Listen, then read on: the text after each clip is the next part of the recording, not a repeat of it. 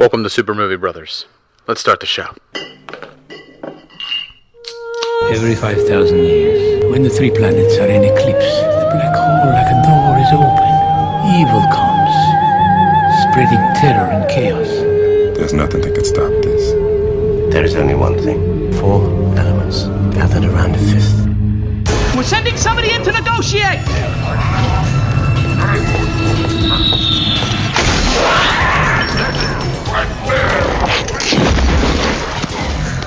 Anybody else want to negotiate?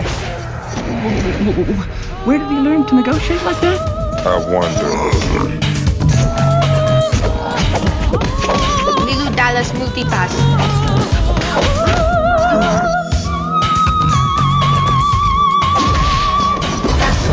We need to find the leader. Mangalores won't fight without the leader.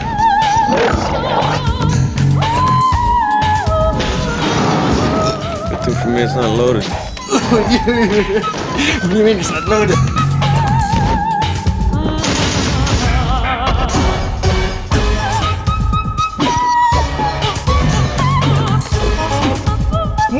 Welcome to Super Movie Brothers. I'm your host, Super Movie Brother Dave. I'm your host, Super Movie Brother Jay.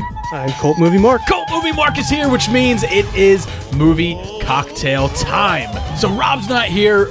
We seem to be losing someone just about every time we do a movie cocktail. He actually opened a package. Turned out it was SARS inside of it. You guys remember when that was a thing? When like opening packages and it had white dust in it? Like, it's SARS! SARS, everybody! Yep. That's a thing. Those are the good old days. Those are the good old days when you couldn't even open your mail in safety. I remember waking up in the morning and like the morning news would be like, "Hey man, what's the terrorist threat level today? Orange? All right then. Yep, we're good. Looks like I'm venturing outside." Just don't open the mail. You're good. Back in high school. Oh, God. So this time around, we are doing 90s action. So that was the category that we voted on, that everyone voted on Twitter. This was big. It was. And the thing that gets me is like, this was a very broad topic that we got to pick movies for. Like literally dozens of movies we could have picked. So I think next time around when 90s action comes up, we're going to have to like narrow its theme down a little bit. But obviously ones that didn't win will be able to be renominated. Any movies that win Movie Cocktail can never be renominated because what's the point of making two cocktails for the same movie? Exactly. So the 4 movies that were put up for vote were T2, Judgment Day. Bum, bum, bum, bum, bum. Bum, bum, bum, bum, bum. All right. The Rock. The Rock. Losers talk about doing the best. Winners go home and fuck the prom queen. Marla was the prom queen. We can still do our impressions. Yeah, that's true. The Fifth Element. Lilu Motipas. And Under Siege. I'm real fat. Yeah, he definitely says Taekwondo. he wasn't fat yet. I refuse to fight Wayne from the Countdown Pod. He was a little overweight, maybe. Check out my rat tail. No, that's Out for Justice. That's what he had the rat tail. Yeah. By Under Siege, he had cut that off. Or the movie that he dies within 30 seconds in. What's that one? Executive Decision? Executive Decision, that's right. Yeah. And he still wanted to be billed over top of Kurt Russell in that one. He wanted top billing in that movie. Fucking ridiculous. That guy. Legend. Anyway. Legend. So out of these 4 movies, Terminator, Judgment Day, The Rock, Fifth Element, and Under Siege, in dead last was Under Siege with 5%. No surprise there. In third place was The Rock. A little surprise there. I would say. That was a beloved movie. It is. It's extremely beloved. But unfortunately, going up against T2 and right, me and Jay put juggernauts out there. Yeah, definitely. Well, when you had a broad category like this, you just had to throw out some head. You guys went sci-fi. You went sci-fi. Well, you go big. That's where I've always bent to the sci-fi side.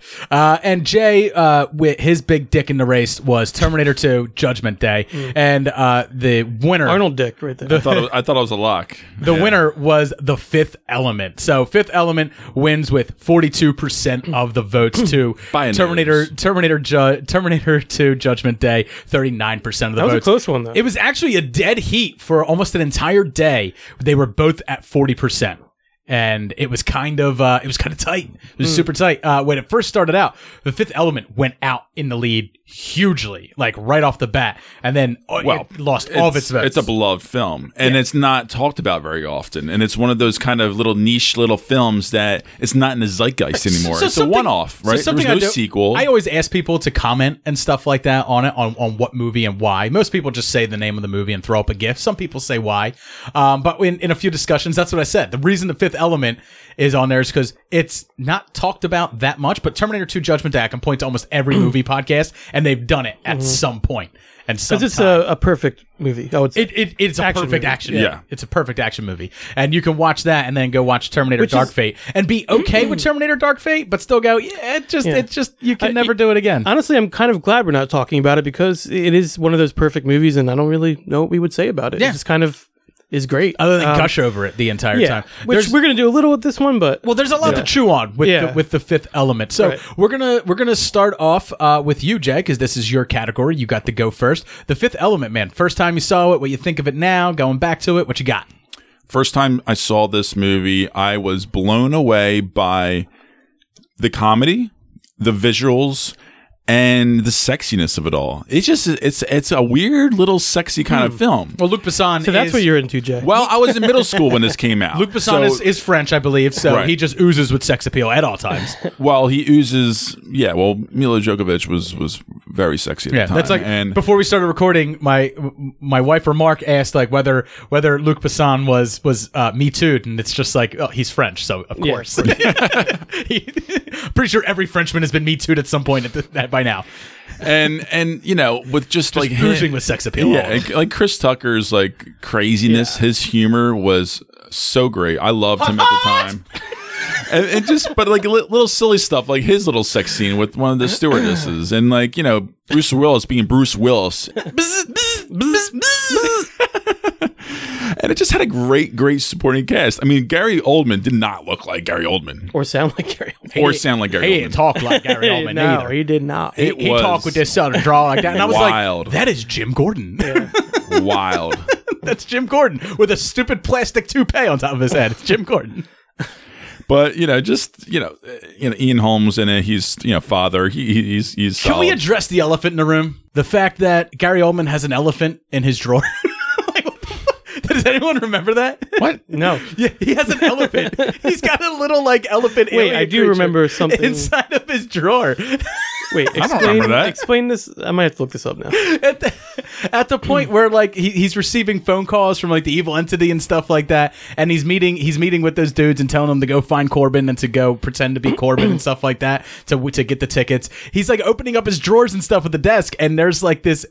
Like, it looks like Max Rebo, but it's like a pinkish elephant like creature with like kind of like bluish hues. Oh, okay. I know what you're talking about. Yeah, and that's in the literally Fifth Element elephant creature is what came up. Yeah, and a picture of it. Yeah. For some reason, like I thought it was gonna be like the Flintstones with John Goodman. It's 11. It's 11. Yeah, It was gonna be like the animals talk.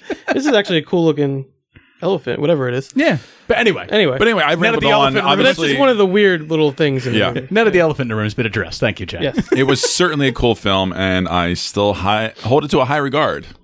And I was happy that I lost to this movie. All right, fair enough. Mark.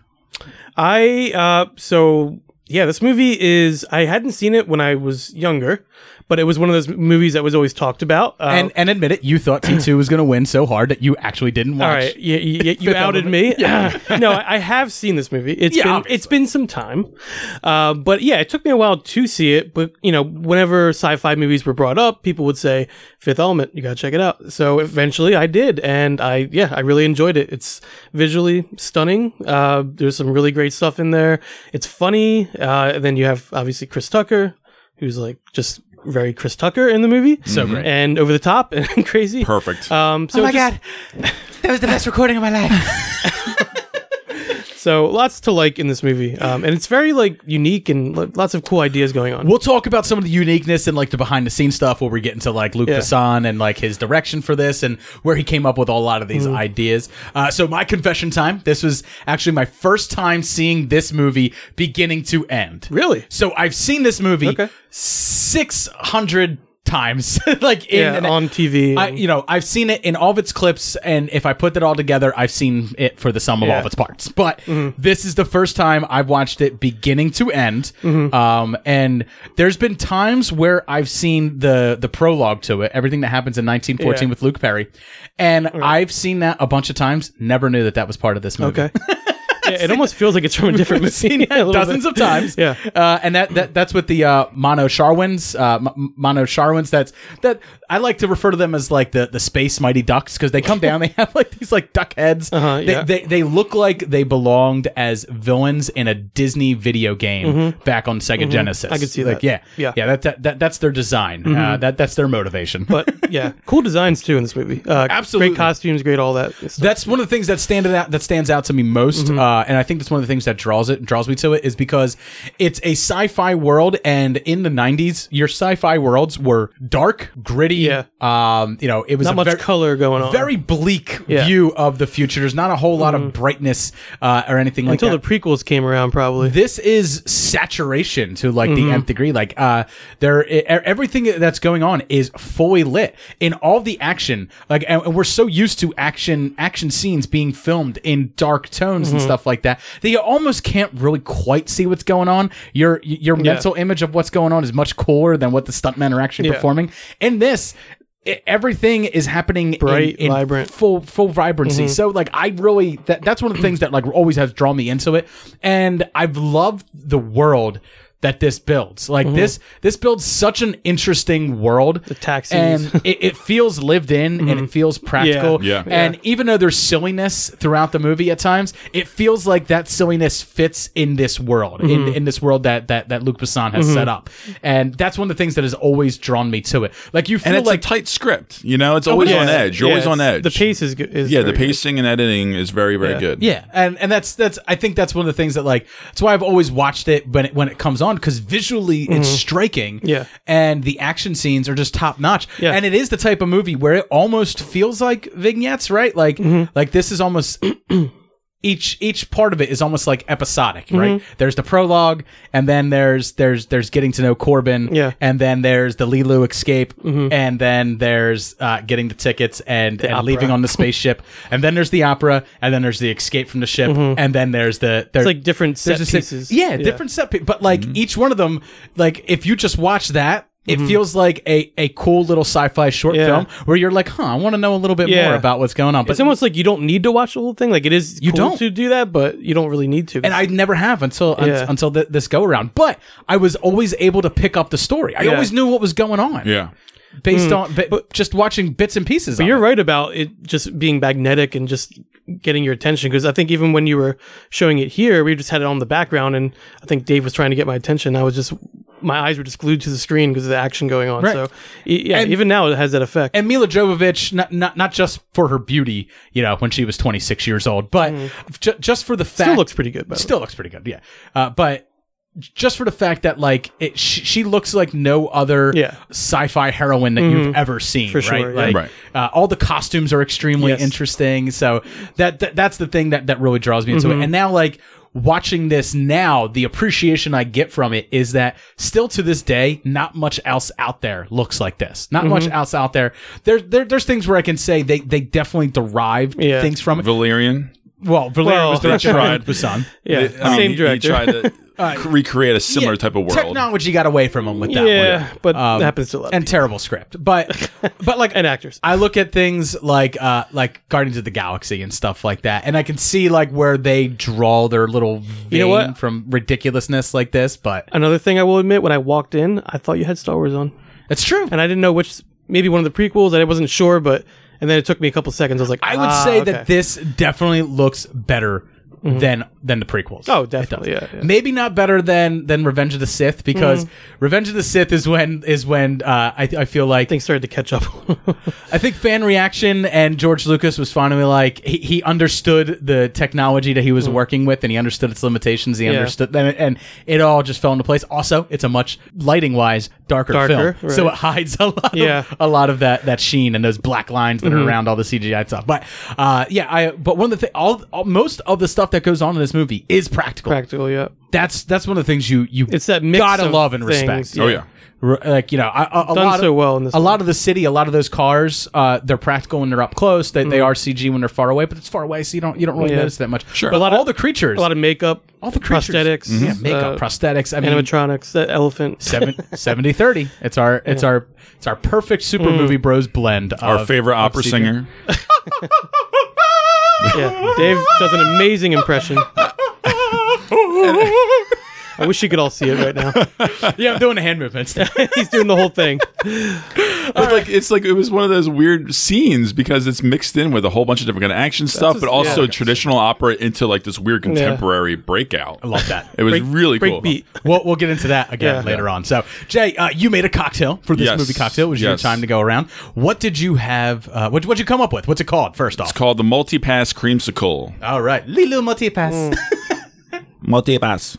Lilo Multipass.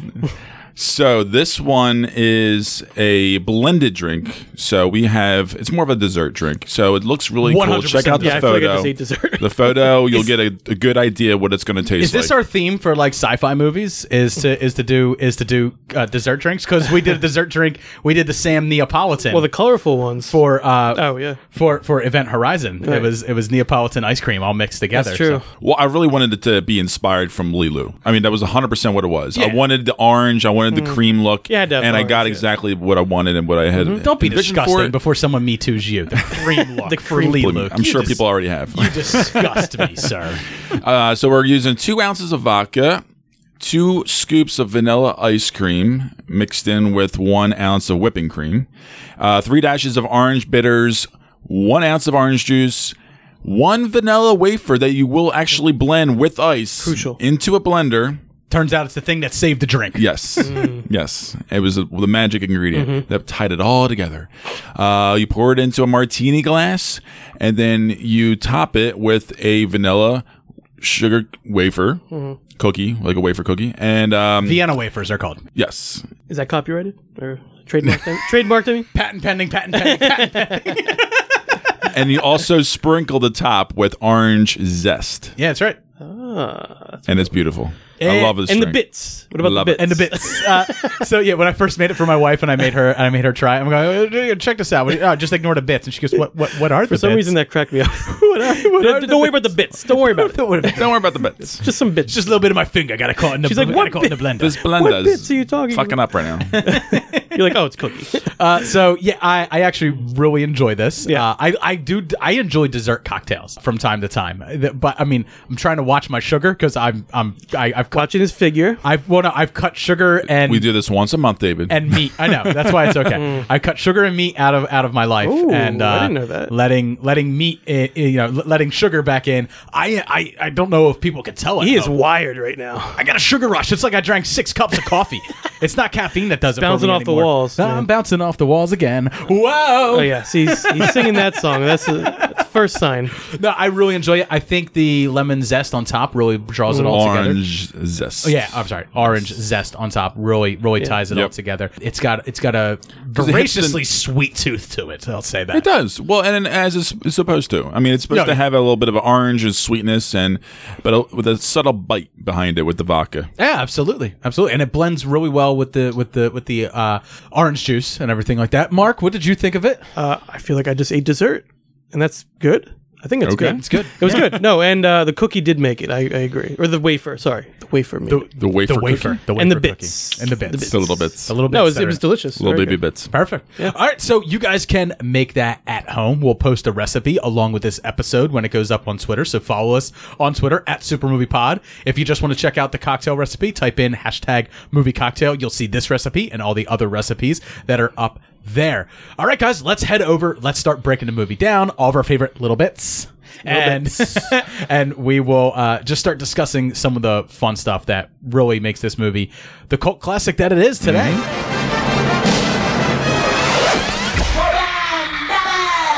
Here he is, the one and only winner of the Gemini Croquette Contest. This boy is fueled like fire. So start melting, ladies, because the boy is hotter than hot. He's hot, hot. Right side, right heel, right hand, right on. Right on, right on. And he got something to say to those man. Hi. Unbelievable. All right, so this movie, I think, like, I just called it a cult classic before we jumped into this segment. I think that's 100% true. I think it's fair.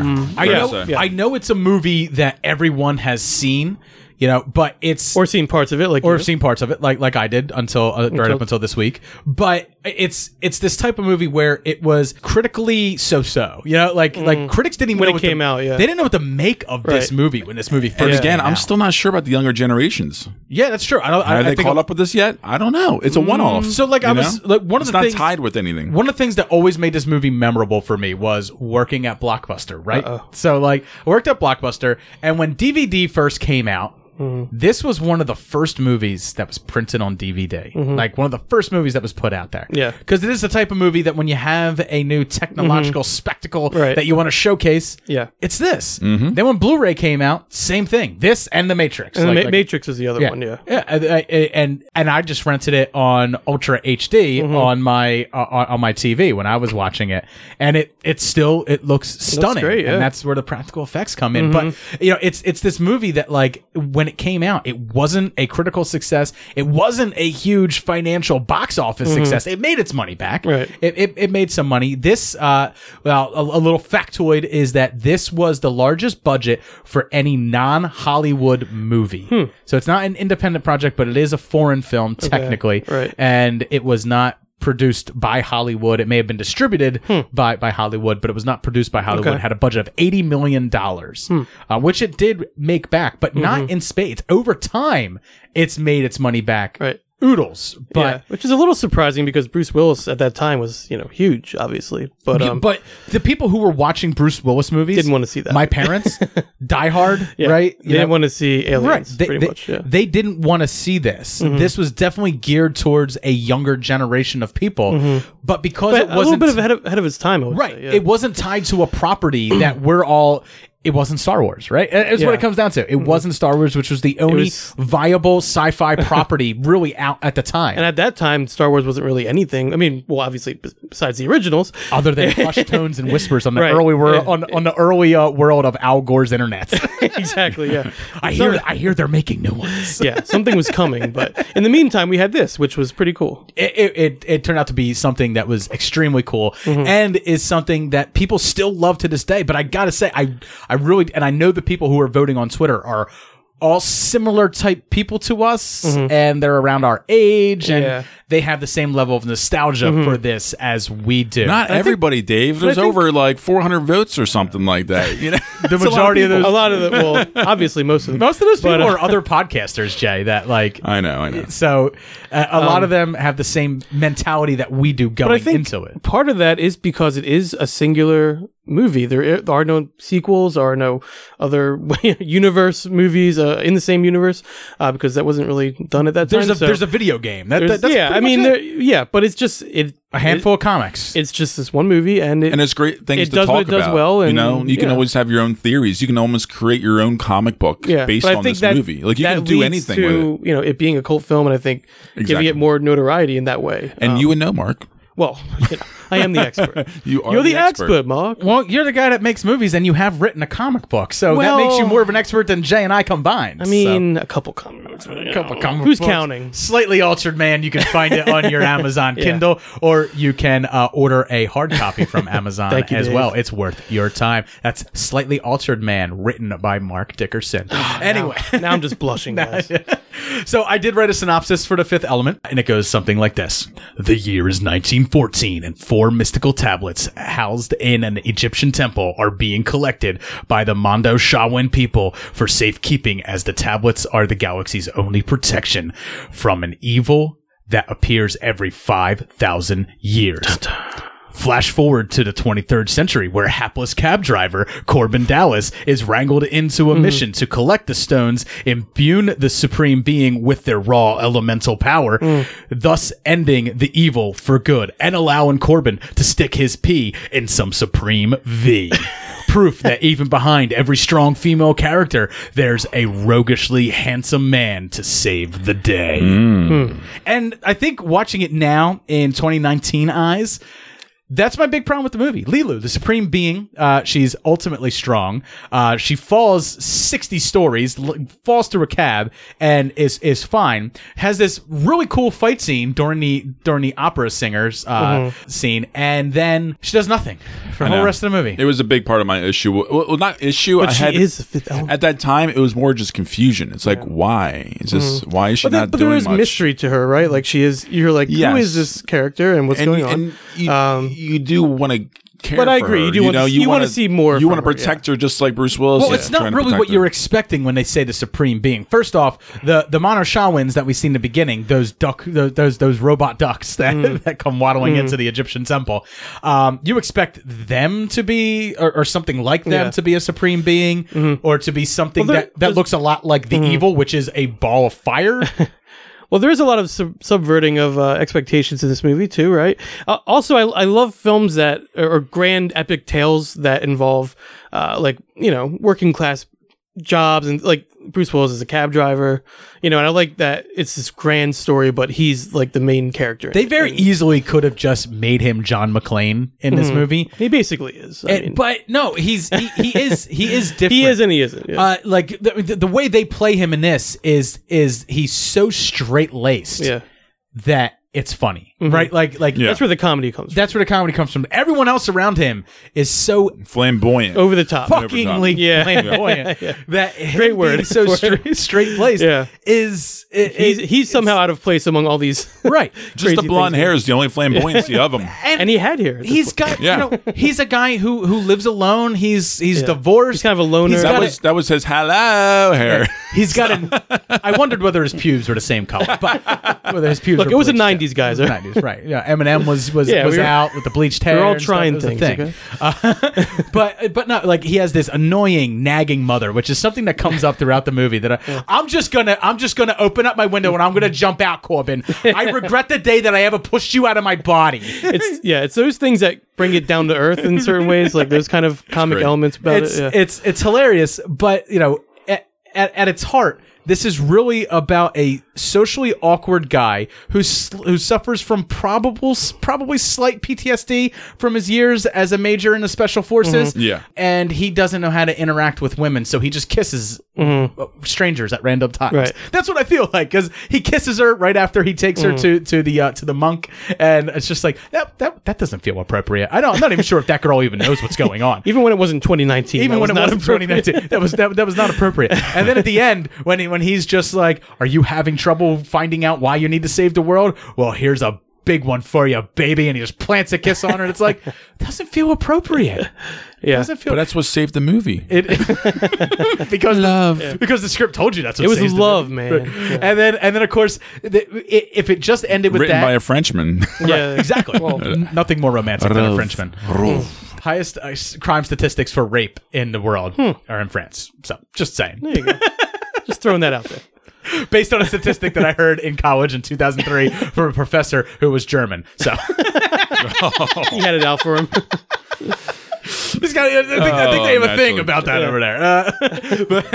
And then like they gratuitously, like at the end where the president's like, "I would like to meet this Corbin."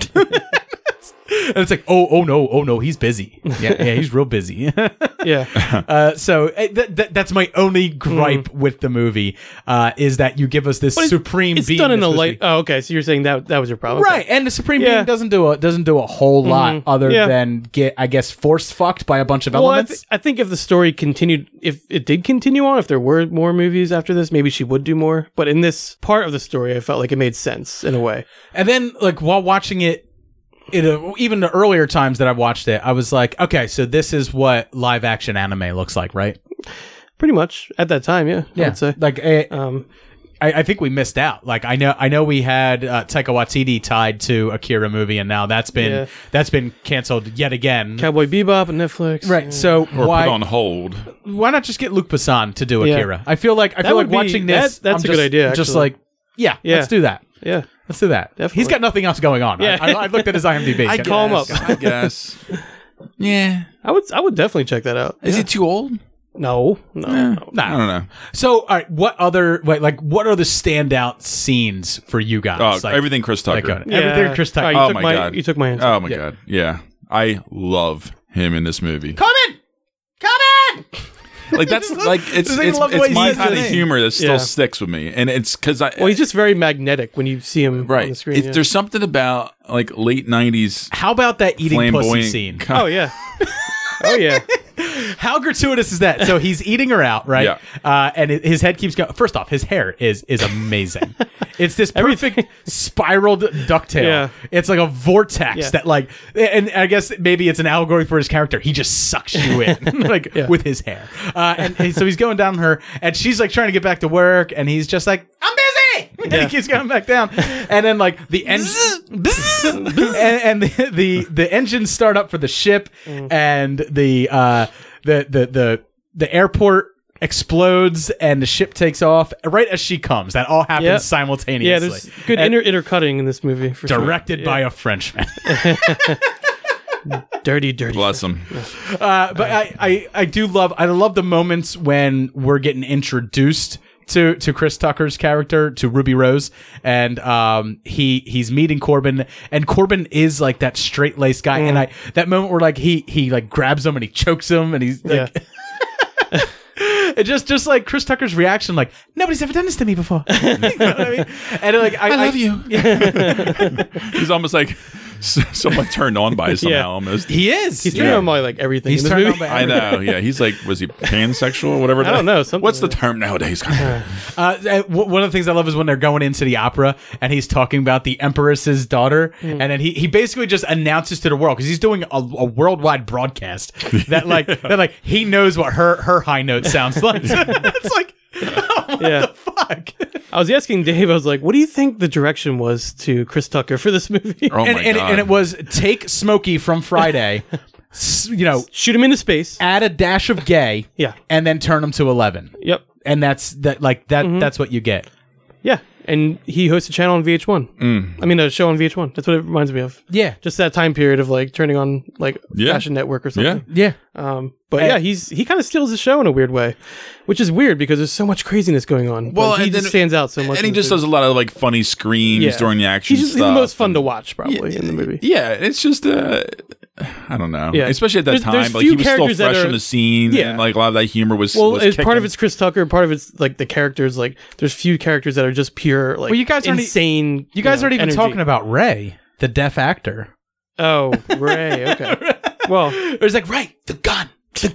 And he throws him 2 billiard balls and he's like, I'm helping. Well, there's plenty of great things in this movie, but Chris Tucker just like stands out, I guess. But but the other scene that I was going to say is the opera scene. Obviously, we've alluded to that a couple times. Yeah. But God. It's this, like the centerpiece of the movie. Probably it's the big and I think action / that is musical part. Like as gorgeous as the cityscape is in the movie, and the whole Lilu jumping out and stuff like that in the car chase, like that's all gorgeous. But I mean, like this like has that scene. Emotion, the action, everything. It's so beautifully edited, and it does this thing where like like her operatic voice in the beginning is this. It's almost like this beautiful soliloquy that's like it's very sad. It's very dour as Lilu is going through and trying to find the stones and everything like that. And she gets ramps up. And then as soon as she gets in trouble, it ramps up. So like it takes the audience way down and then brings the audience way up. But it never lets the audience go after that. Like after that happens, the action stays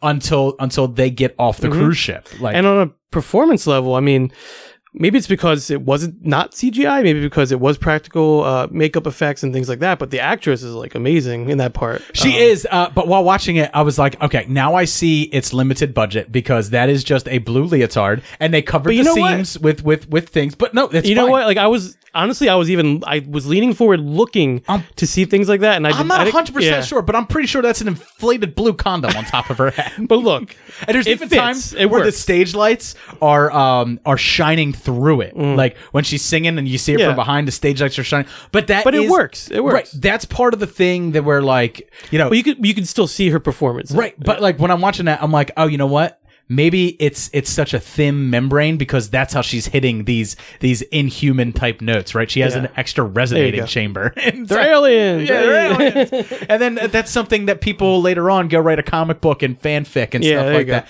and expand on. Check out Dave's Fanfic. That's at davesfanfic.com. It's really all about it's more like a skin fan flick, like Skinamax.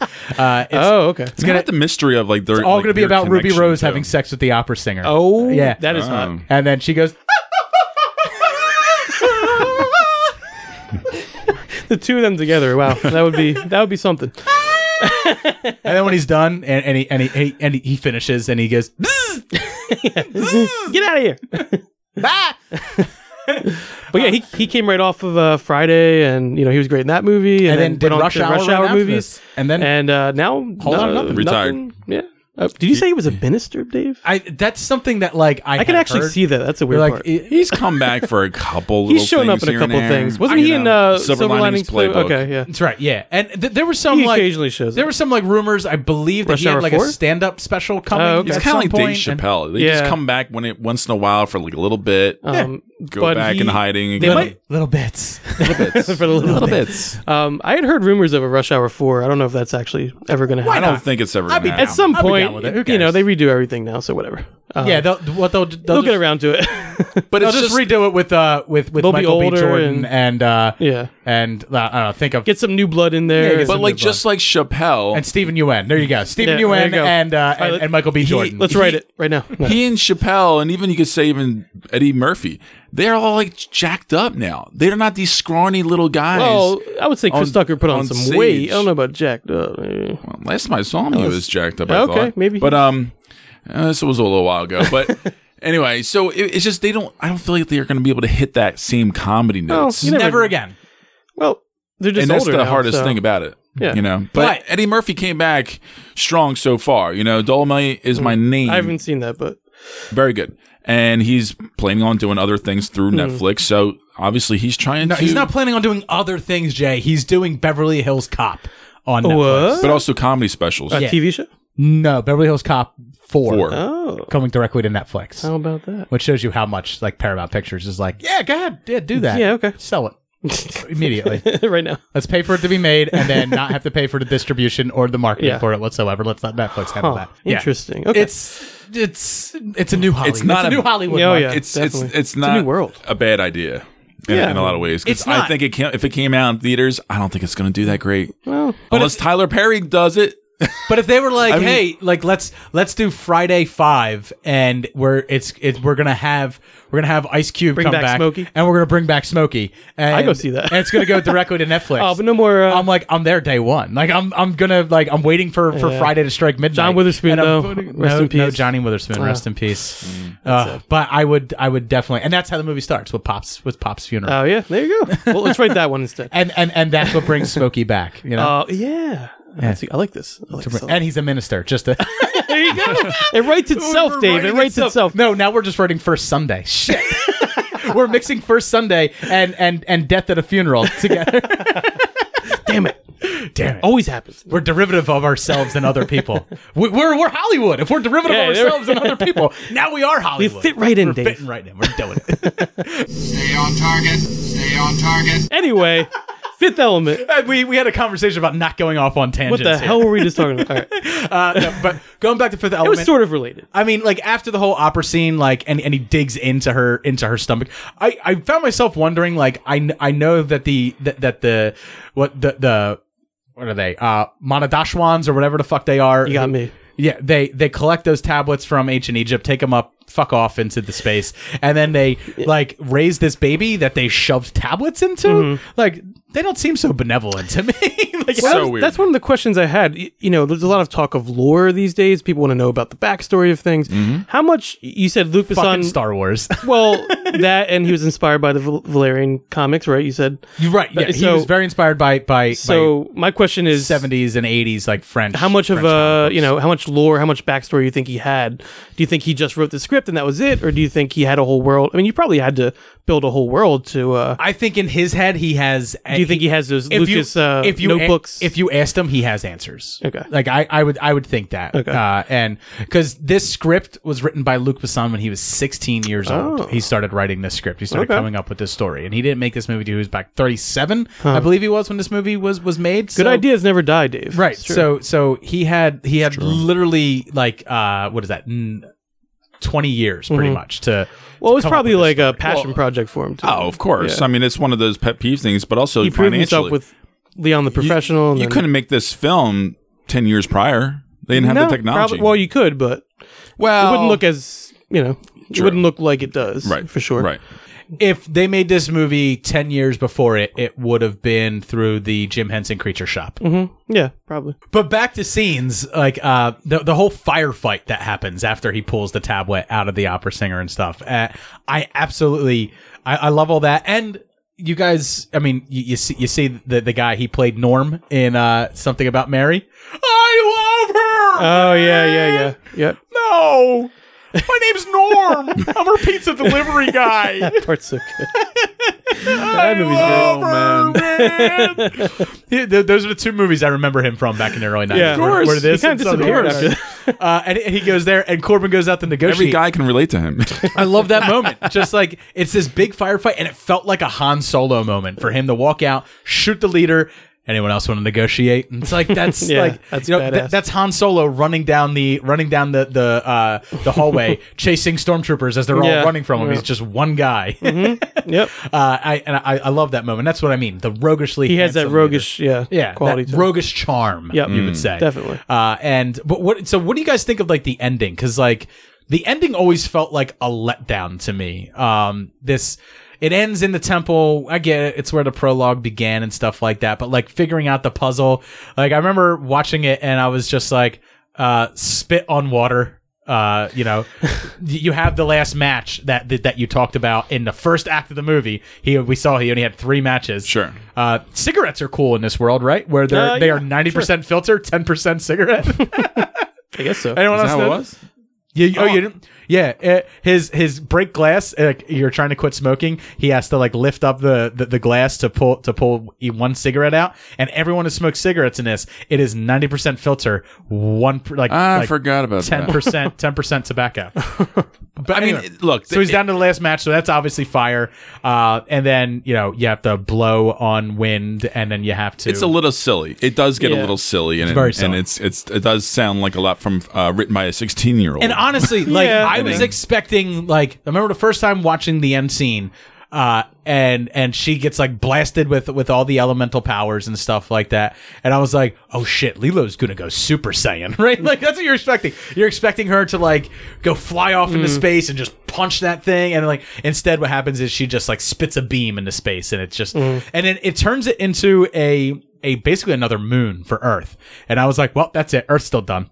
Because now you're gonna have the tides being pulled by one moon, the tides being pulled by another. There's a tsunami somewhere that's just gonna always be happening. Brewing, yeah. Half the world's population is dead. The other half is slowly starving to death as animals cannot.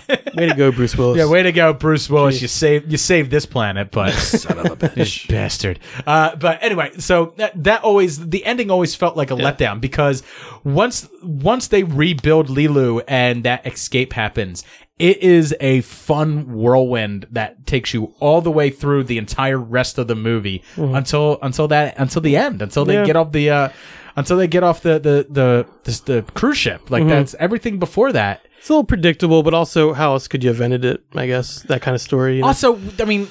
And like Jay said, he was 16 when he came up with the idea, so that's what I think. It probably makes sense. 16-year-old guy writing it, and it's like the elements. All right, yeah. Why not? We'll just do something with that. But also, I find that in a lot of action movies, that if not the final battle scene or the final act, I find usually it's a little lackluster because it kind of goes in a predictable direction. That happens a lot that I feel like anyway. So. I wasn't too surprised when that happened. I guess. No, it's not about being surprised. Yeah, it's just like it's being taken on this really, really fun ride, but like You just wish it It would. ends with love. It literally It is, does end with love. It literally is like a roller coaster where And like that's what saves it for me. where like it's all anticipation. You can't go wrong with love. It's all anticipation up until the big drop, but like the ride, a roller coaster never ends on the big drop. You know what I'm saying? But it was about the experience, Dave. The movie was about the friends all we about made the along the way. experience. Yeah, but there is a Chris Tucker, the friend I made along the way. Jay brought up another good point. It is it's emotion. It's a pretty emotional ending, so it's something. It's not just action. Is it emotional? Well, is it emotional? Okay, Dave. It's been a while since I've seen the ending. It's not. It's really emotional. From what I remember. Look, it's not perfect. It is It's definitely not perfect. It definitely is a teenage boy's version of romance. Yeah. Well, yeah. It is. You could a say that about the teenage- whole movie Yeah. for sure. Yeah. It's a teenage boy's version of romance at the end. Probably why I love this so It's much. like, and then I kiss her, and then she saves the, and then we save the world, and then she's really cool. and then we have sex in front of the president, and he's talking to my mom on the phone, and my mom's like, "I swear to God, I'm gonna fucking kill myself, Corbin." I do love the way the president takes the mother's phone call and then hands the phone off like it's Very poison, slowly, like, it's poison to like Yeah, yeah. everybody else. As she's cursing Corbin out at the end, and I was like, I'm so glad I never had a mother like her. It was a funny way to end the movie. Yeah. I think it worked. It was.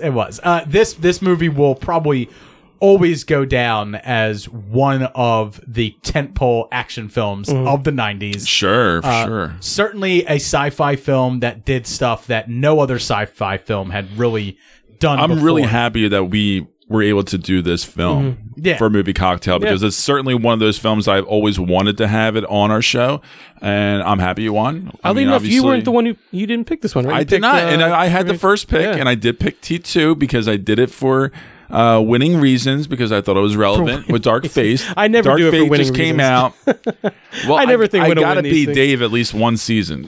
So while I'm already out of that race. So while doing research, Oh, I'm definitely out now. while doing research for this movie, I came across a really cool alternate poster for it, and I wanted to run this by you guys if you have so. great for audio. This is this is a reimagining of The Fifth Element, and it looks like it would have taken place somewhere in the late 1960s, early 1970s. Zorg would have been played by Christopher Lee. Okay. Corbin would have been played by Sean Connery. Okay. And Lilu would have been Daniela Bianchi. Pretty cool. Right. It's like It's really pretty cool. I could see I could see that movie right now. I could see us all like sitting around like Mystery Science 3000, that movie. Now the question is, when they remake this or reboot it, Never. who will play? I don't think that's ever going to happen. Who will? To be honest, you don't with think so? I don't think Nah. I don't think that's ever going to happen. I don't think that's ever going to be a thing that happens. Never say never, Dave. I just Maybe 20 years from now, but I just don't. Yeah, I don't see that being a thing that happens anytime soon. Given the way everything's been working, I feel like that is more likely to happen as a long-awaited sequel. well, also. We are so oversaturated with sci-fi now that maybe that's part of the reason. I mean, we have so much Star Wars, we have so much. It's true. There was not a lot of at good that time, yeah. not a lot of good sci-fi in the 1990s. Right. Like I think you can point to like a handful of movies. Yeah. Like Independence Day is far more action than it is sci-fi. yeah. You maybe got like Event Horizon, which wasn't a big movie or anything like that. T2 is sci-fi. T2's But also somewhat very sci-fi, action-y, but yeah. also very action. There was a good amount of action sci-fi things, of course, But but now a lot of what comes out now is, a lot more sci-fi, I would say. and then all the other action movies were some Tom Cruise stuff, a lot of Nicolas Cage things. Yeah. Yeah, but there wasn't a terrible amount. This was still five Steven years. Seagal. This is still 5 years from things like Minority Report, and just 2 years from the return of Star Wars. Or back and when we stuff got like to that. what you talked about, Dave, with the gritty, darker sci-fi, we weren't quite there yet. So this is kind of like an anomaly in a way. Yeah, and I think that's why people were so like taken aback by it because they're what are like these colors? like what's the like Looks like a comic book. what are they trying to do? What are they trying to give me something new? They want me to review something new. Come on, Spit on you. it's not my Bruce Willis. Not my Bruce Willis. My Bruce Willis wears a sandwich board that says "In the middle of Brooklyn." Oh my god. Was that? What year was that? That was 1997. Okay. Die Hard with a Vengeance. Oh, Same so year. that was Same year. I got a bad headache. I got a really bad fucking headache. Thank you for the save back there, Jesus. My name's not Jesus. He called me Jesus, as in Zeus, as in the Greek god of lightning. I will shove a lightning bolt up your ass, Zeus. Oh, man, if we ever get to do Die Hard, I would do Die Hard with a Vengeance over any other Die Hard any day. Yeah. I love Die Hard 1, but let's face it, it's talked about to the nth degree. I agree. But no one ever talks about Die Hard with a Vengeance. And Jeremy Irons and how great he is in that movie. He is great. He's so good. I could go for a rewatch. And, Sam's pretty good in it, too. Samuel L. Jackson's fucking phenomenal on that. Gotta love that. That was a great parent. That was a great, exactly. So let's end this gush fest over how much we love everything that's in The Fifth Element. Let's head over, let's get into some of the behind the scenes stuff, and let's introduce our next category for Movie Cocktail.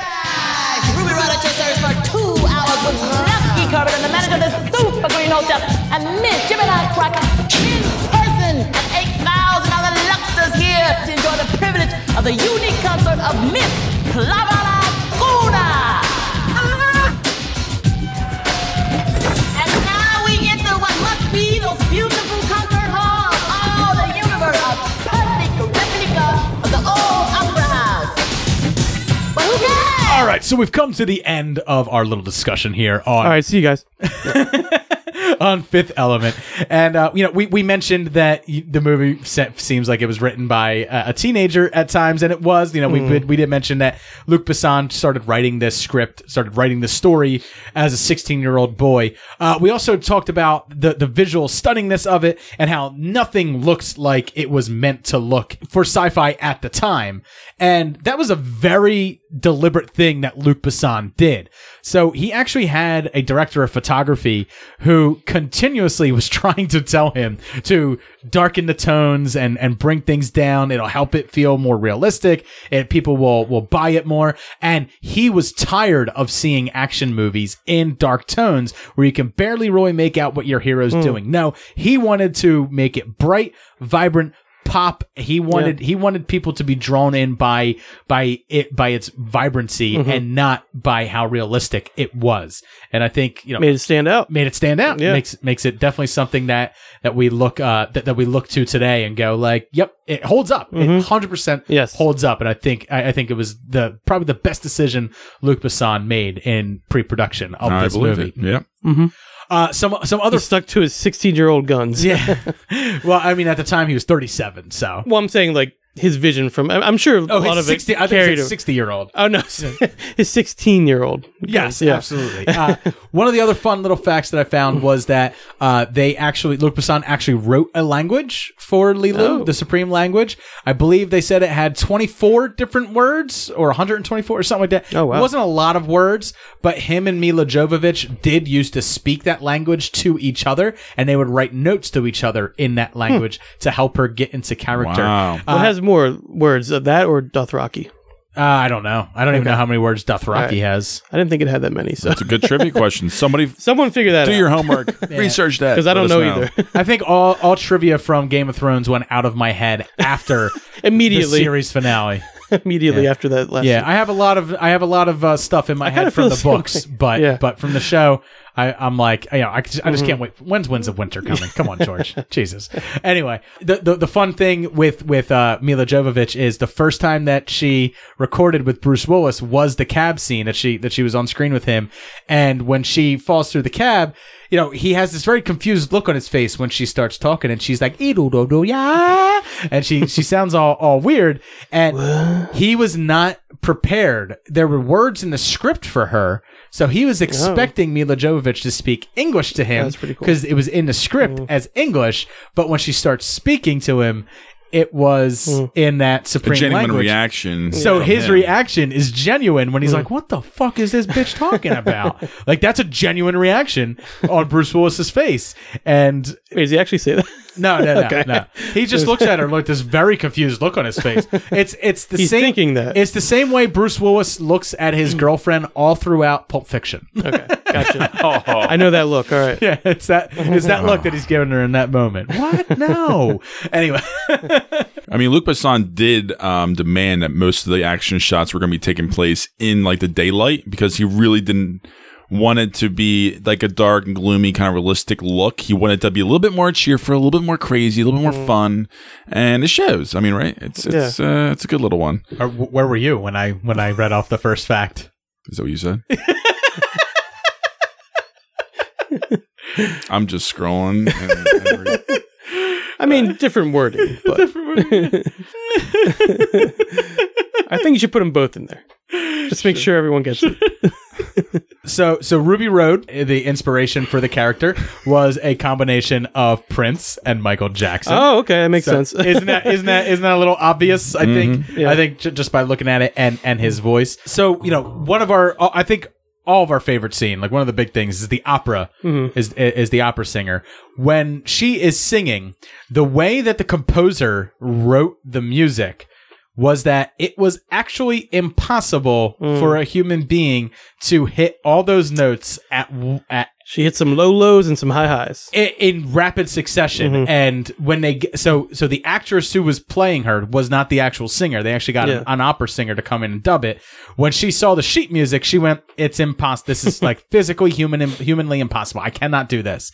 And they went, "Yeah, we know. You're going to record your low notes. You're going to record your high notes, and we're going to layer them, and then they're all going to and that's how the sound comes out being so unique." But it is all the same singer. It's all the same singer. But it's enhanced, right? But the notes are not happening, or embellished, I guess you can say. Yeah, they're not actually edited. coming out of her mouth at the same time, right? Because it would be literally impossible for someone to do that. That's cool, though. So I think that just goes to show, like that's one of the things about the movie that I really enjoy is like the score. Like the score is great. Yeah, that's the standout moment in the score for sure. Yeah, but. The score throughout all around, the movie is pretty damn good. I mean, as far as like big facts go, there's not a whole lot other than I think we mentioned this. It is the most expensive movie not made in Hollywood, $80 million. So at the time that it came out, and you're saying it did make that back? It made that back. Yeah, I think the total amount that it made back was $63.8 million in the U.S., but its worldwide box office, $264 million. So, it made its money. Its money. So back. it did well. It did well overseas, but in the United States, it did not do well.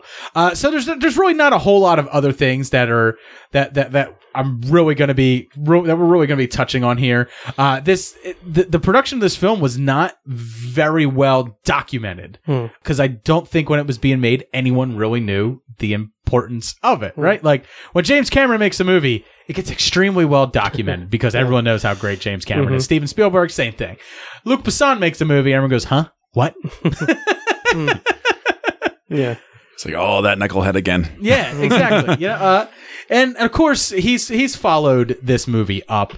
I just don't think Luc Besson has ever hit the career highs that he had with Leon the Professional, and then of course The Fifth Element. I was hopeful when Valerian came out that it would. I was very hopeful that it would be similar to this, and it has moments. I did not like the casting of Dane DeHaan. The casting was not he good. self-financed. If you look, or majority of it. So we talked about how his love of like the Valerian comics are what inspired him to start working on the story for The Fifth Element. So, but if you look at like the Valerian comic books, Valerian is not a character who is any type of leading man that we would associate with Hollywood today.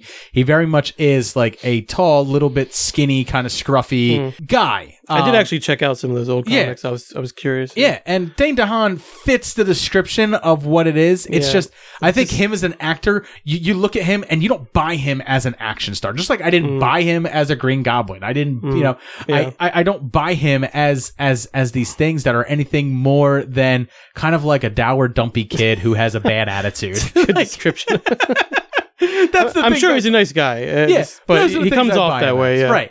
So, I think that was my big problem with Valerian. Cara Delevingne. Yeah, I thought she did a better job. Or comparing the two of them, I thought she did all right with her role. Like it seemed like she, tried to do something with it. So, but yeah, there was no chemistry between them, and it was a big CGI mess. The whole thing. I think and that's what I think. Like with Valerian, there's just too much going on. Technology got away from Luc Besson. I barely was able to get through the trailer, so I could not. When you have too much technology, too much access to things, it's just, it's like The Fifth Element was in that sweet spot where it's like they could, they could only do so much. He had to get creative with what they did. It was great, so it's almost like the new Tim Burton Yeah, issues, like right? he always goes overboard. Old school too Burton now, was yeah. great. You know, he Because made there's something out of limitations- nothing. yeah, there were but when limitations on given his, endless money and endless access, he just kind of Yeah. gets like bored with his own self. And I he's like, agree. Well, I whatever. mean, just look at the sets that were built for Edward Scissorhands, right? Which is a movie I don't really like that much. We talked about that when we did it, when it got brought up here last season. But I don't like it that much. But the sets are It's a gorgeous. great looking movie. And they're all handmade or matte painted, right? Yeah. And then you flash Or forward, miniatures and you flash stuff. forward to Dumbo, and while the same sensibilities that go into his set design, it's all there.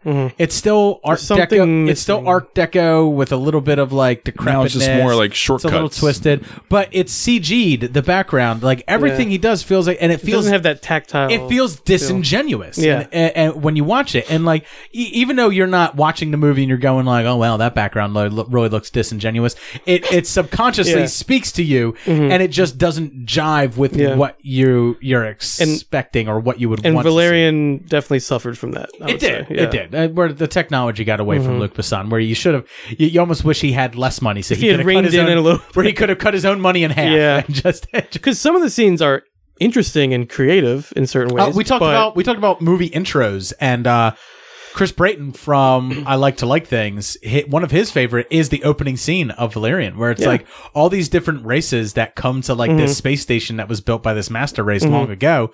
They all have like this like coming to this place and stuff, and it's like a place of like peace, and there's like all these like interesting introductions of all these different aliens and stuff like that, and it is a quite beautiful concept and stuff like that. But in the end, like the movie that's around this great concept of 32 million worlds flimsy, on this one space station stuff, it doesn't come together. Yeah. And it's a far cry from Fifth Element. it does, but one of the things like I was saying to Mark before we started recording was Luc Besson is one movie away from like coming back in a way, the way George Miller kind of did after Mad Max Fury Road.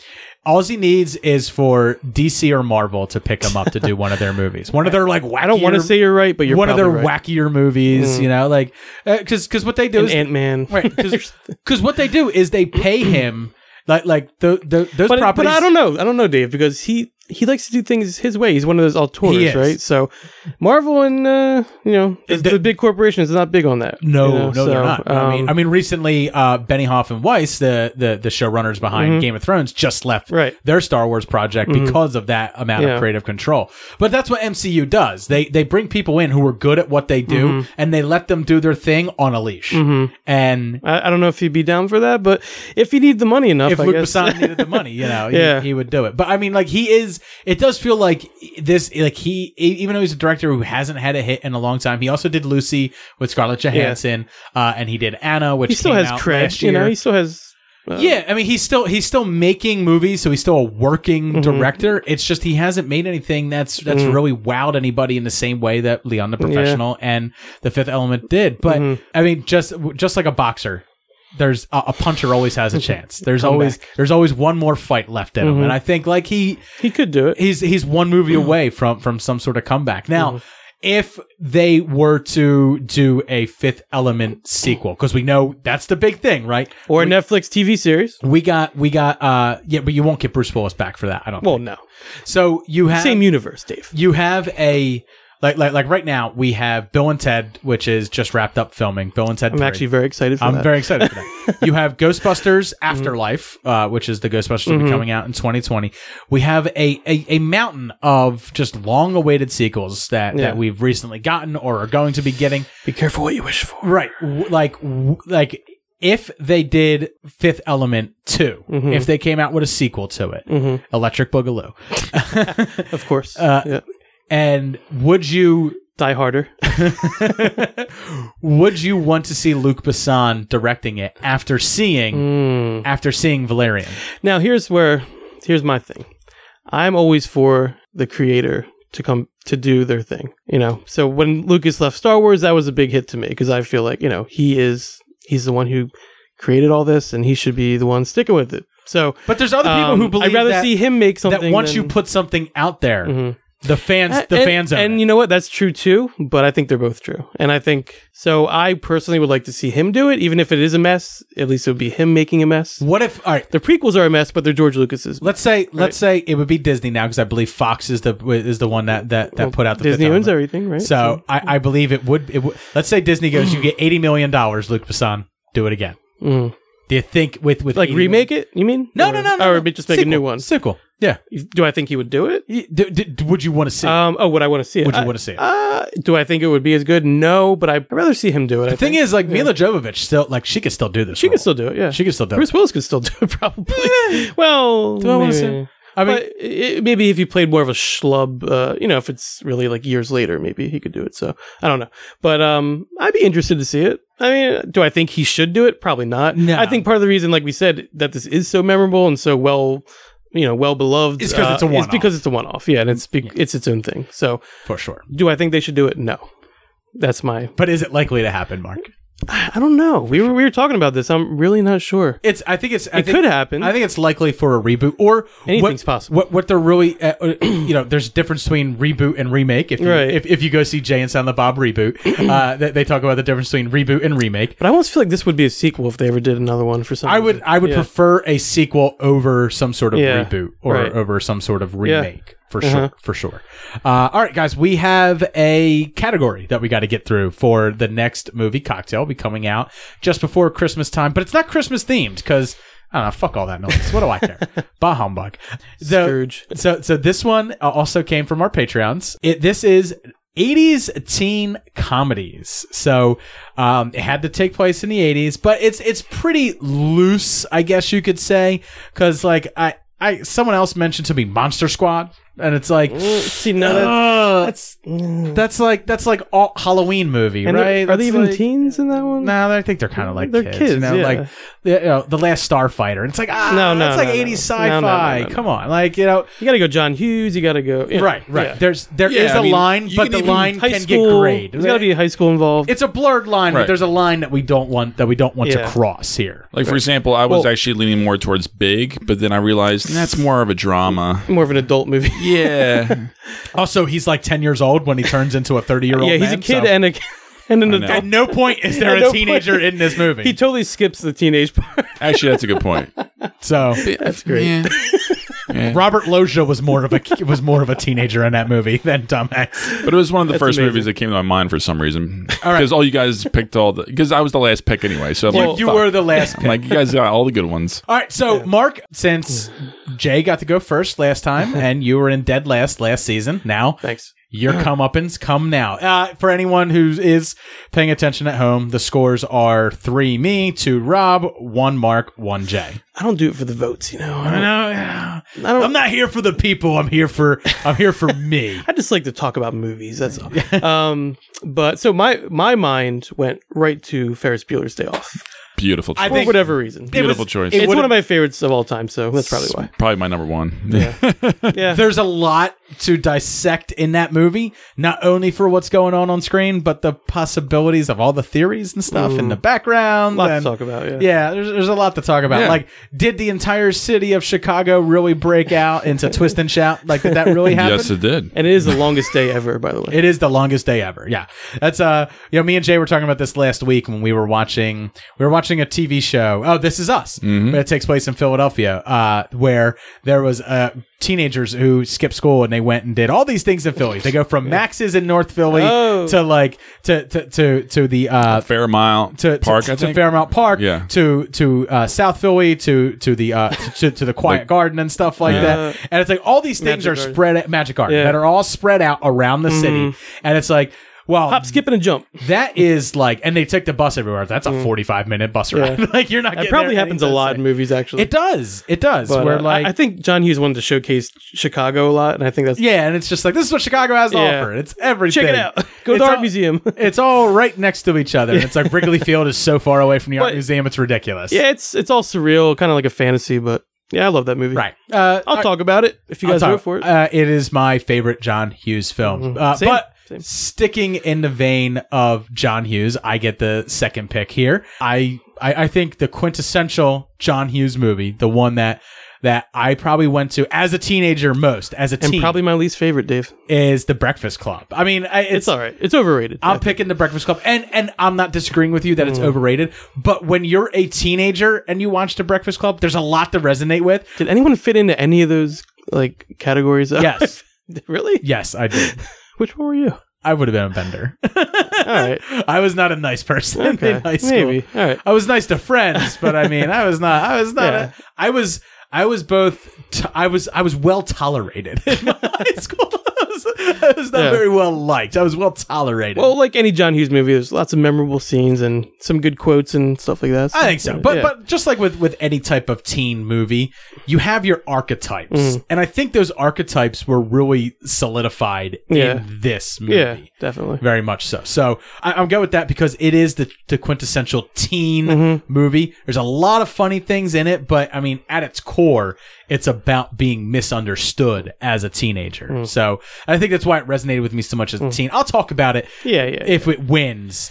Like how Ferris Bueller's gonna win. How I feel as an adult watching it. Okay. What's Rob's pick? Rob's pick was Goonies. And Mark is cracking his neck right now and his knuckles. Hold back. We're allowing the Goonies, even though that is an action adventure Are movie. any of them teenagers?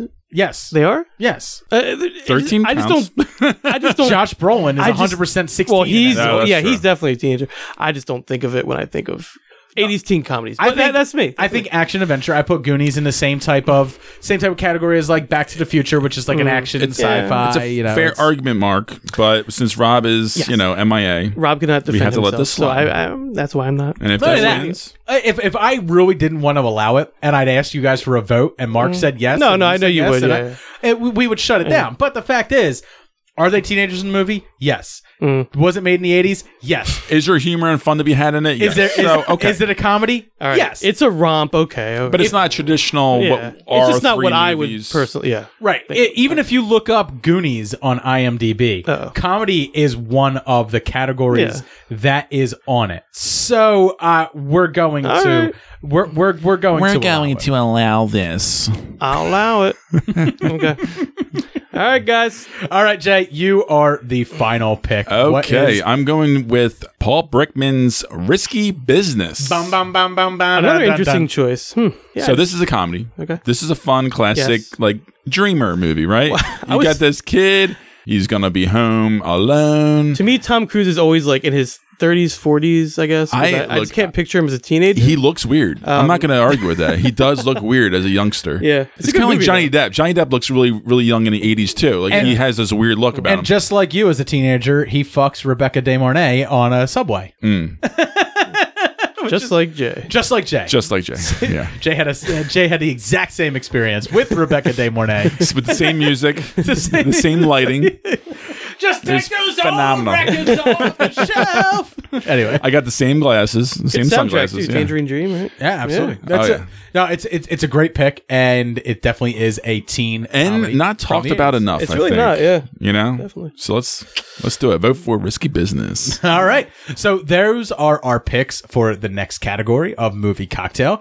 I will post the poll up on our Twitter, so make sure you follow us on Twitter at SuperMoviePod. You'll be able to vote in the poll and choose which one of these 4 movies you would like us to make a movie cocktail for. Mark, where can everyone find you, buddy? They can find me at Cult Movie Cult. And speaking of one-offs, we are doing a series about one-hit wonders in the world of cult cinema. And next episode about to drop is about Return to Oz, which is a very singular and interesting film. It is. Also on Disney Plus streaming right now. Oh, that's right. Yep. So timely. There we go. I wanted to I did that on purpose. Before Jay drops our Facebook and Instagram, comments and stuff like that for people to follow us there. You and I were talking about your one-hit wonders, and I was like, Toby Hooper, because I just recently assigned Jay a movie homework for Texas Chainsaw Massacre, 1974, with one of my faves. Toby Hooper. And I asked about Toby Hooper, whether he would be considered, but you reminded me he directed Texas Chainsaw Massacre 2, and then a couple B-horror movies in late 80s and early 90s. But I mentioned to you that I did not watch Texas Chainsaw Massacre 2. I have now seen it.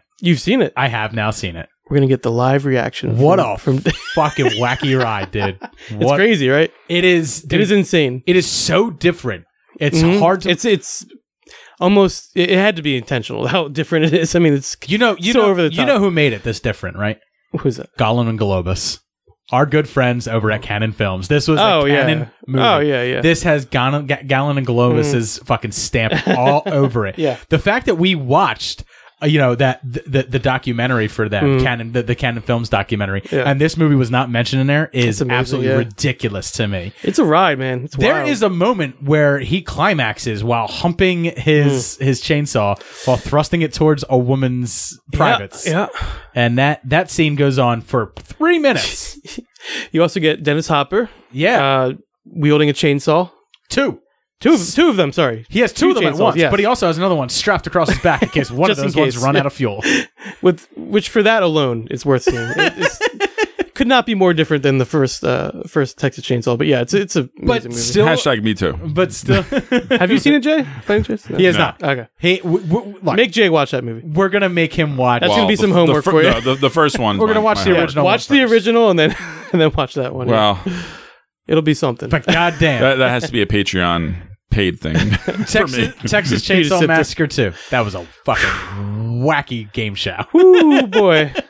What can you even say about that movie? It's just it was weird because it's almost in this House of a Thousand Corpses vein. Well, where Bill Moseley was in it. Exactly. It's this big like House of a Thousand Corpses vein where it's like it's this touch of sick sadistic comedy, but that leaves you feel uneasy, but also with this weird sense of laughter and joy that goes along with it. Like it's still technically a horror movie, but right? Like it is some frightening moments in there, but yeah, I actually saw it with Bill Moseley in Philly.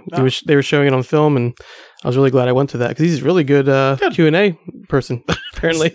So if you check out Cult Movie Cult because you might get inspired by me, reach out to Mark. You have an Instagram, Mark. Yes, Instagram. It's all Cult Movie Cult. And I'm actually posting on there more now and trying to use it a lot more. So along with your Twitter and Twitter and Facebook as well. Reach out to Mark there. Have some discussions about movies, and maybe you will get inspired to watch something as well. Absolutely. Jay, where can people follow you on Instagram and Facebook? Hit me up on Instagram at Super Movie Bros and also on Facebook, Super Movie Bros Podcast. And of course, if you enjoy Super Movie Brothers, maybe give our Patreon a try. What do you say?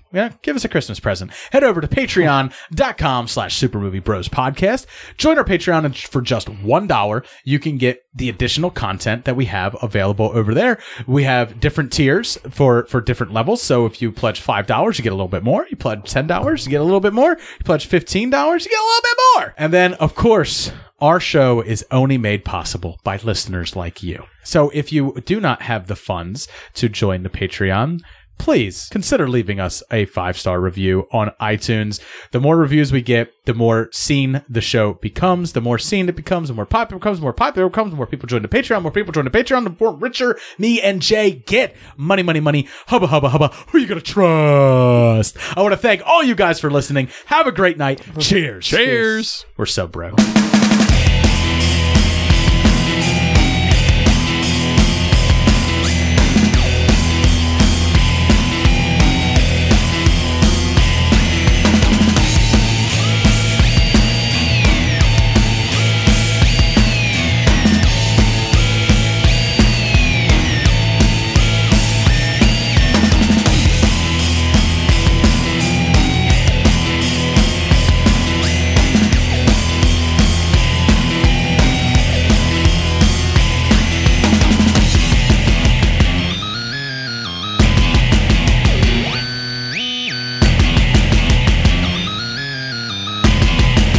You're just too good to be true.